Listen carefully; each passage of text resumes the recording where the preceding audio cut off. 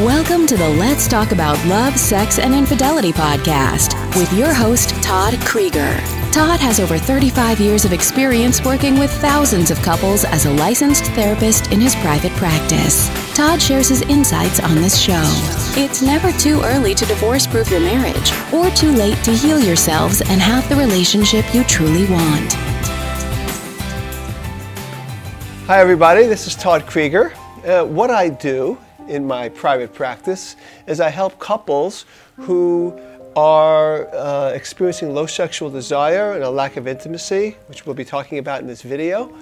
I also help couples where they've had infidelity and they need to heal from it, which is related to this video as well. And I also help individuals heal from trauma. And I also help individuals not repeat the same mistakes and get into more nurturing relationships in the future. So those are the main things we do here in my office. But what I'm going to talk to you today is about the subject, does a sexless marriage justify infidelity? That's actually a difficult question, even though I definitely have a definite answer. Now, I have to be clear. I look at infidelity as an interpersonal crime. And any of you that have heard me speak before, this is not the first time you've heard me say that. And why I call it an interpersonal crime is because if you think about it, when a person is driving, for example, they gather information. Let's say they come to an intersection, they gather information so they know what to do. Should I go straight? Is it safe to go? Can I turn left? Can I turn right? And so by gathering that information, they can now make a decision that's good for their life and other people's as well. If a person doesn't have the actual information, they're at a major disadvantage to make a decision that's good for their life. So if a person is cheating, has a secret, it is stealing from that other person the right to have all the information they need to make a decision that's good for their life. So I see that as stealing. There's the phrase interpersonal crime. So I'm not easy on that. However, I understand there's always symptoms of why people do that, but that's not what this is all about. There are others I've done, and in the future I'm sure I'll do more of that, talk about that. Because even though, so there's an obligation though in every couple to not cheat, unless they're the kind of couple that decide in advance that they can swing, but for the majority of us, having a monogamous relationship is the rule, right? So there's definitely in a monogamous relationship where there's an arrangement, there's an obligation to not cheat. But there's also in marriage an obligation of what to do, not just what not to do. And one of the obligations, and I could use the word obligations, is to have an intimate relationship together. And so if one of the partners is craving physical intimacy and the other person is not, for whatever the reason is, it can be very painful and even devastating for the person who is experiencing a lack of sex. I just had a couple in my office this very morning, where he was in pain, he was crying, he was very upset about the lack of sex in their relationship. He did cheat. Now think about it, I didn't plan to talk about that, but there was infidelity. And so again, here's another couple that does having a sexless marriage, which is pretty much what they had, justify his infidelity. So yes, secrets kill, but also a sexless marriage can be very painful, at least for one of the parties, and even devastating. And I have found, even though I gave you that example, that there's just as many women as men in my practice that are in absolute pain because of the lack of sexual intimacy, initiation, or responsiveness of their male partner. So, what do we do about it? But before I tell you what do we do about it, I'm going to answer the question, does a sexless marriage justify infidelity? Absolutely not. It does not justify infidelity.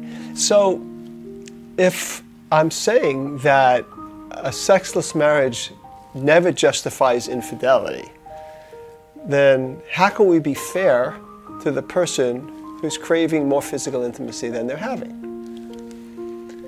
Let me first say there are multiple reasons why someone might have low sexual interest or desire. There can be hormone imbalances that contribute to a sexless marriage. There can be sexual effects of illnesses or even medication. There could be early childhood trauma, such as sex abuse, molest, neglect. There can be adult trauma. There can be relationship patterns that need to be looked at that might trigger early trauma. There can be poor communication between the couple.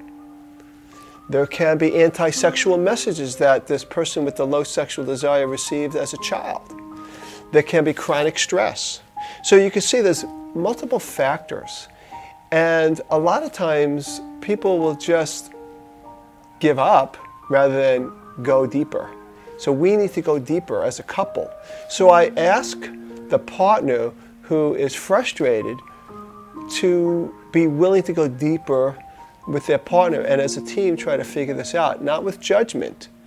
And even though it's frustrating, to understand that seeking a loving understanding of what may be going on is the best thing and the most powerful thing the person who has the higher libido could do. It's a tall order, because when a person is frustrated not getting some basic needs met, it's sometimes difficult to be compassionate, but you know what? That's what is required. I always say this: committed relationships and marriage is not for the faint of heart. You need to be courageous. You need to develop that loving muscle, and rather than act out with infidelity or withdraw, to explore together what it might be. Now, the person with the low sexual interest, what that person needs to do in this situation is, first of all, not minimize the pain that that other person is going through, the pain of not having their needs met. The other thing is that this person needs to probably get some individual therapy or couples therapy, depending on what the problem is. The other thing is, go to a doctor, get a checkup, check your hormones, take a look at what medications you may be having that are maybe causing low sexual side effects, like low sexual desire.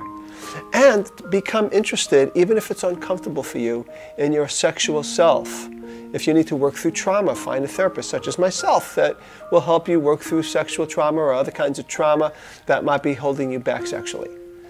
So you want to work on that, and you want to ask yourself, what do I want sexually? There's many, many things we could do, that both people could do. So what do I want sexually might not be even a question that a person with low sexual interest may ask. You may approach the sexual arena like another job, because you're seeing it as, I just got to give. But maybe it's because you didn't even think to ask, what do I want? Which may be different than what your partner wants. But you're interested in your own sexuality, your own sexual needs, or your own sexual path.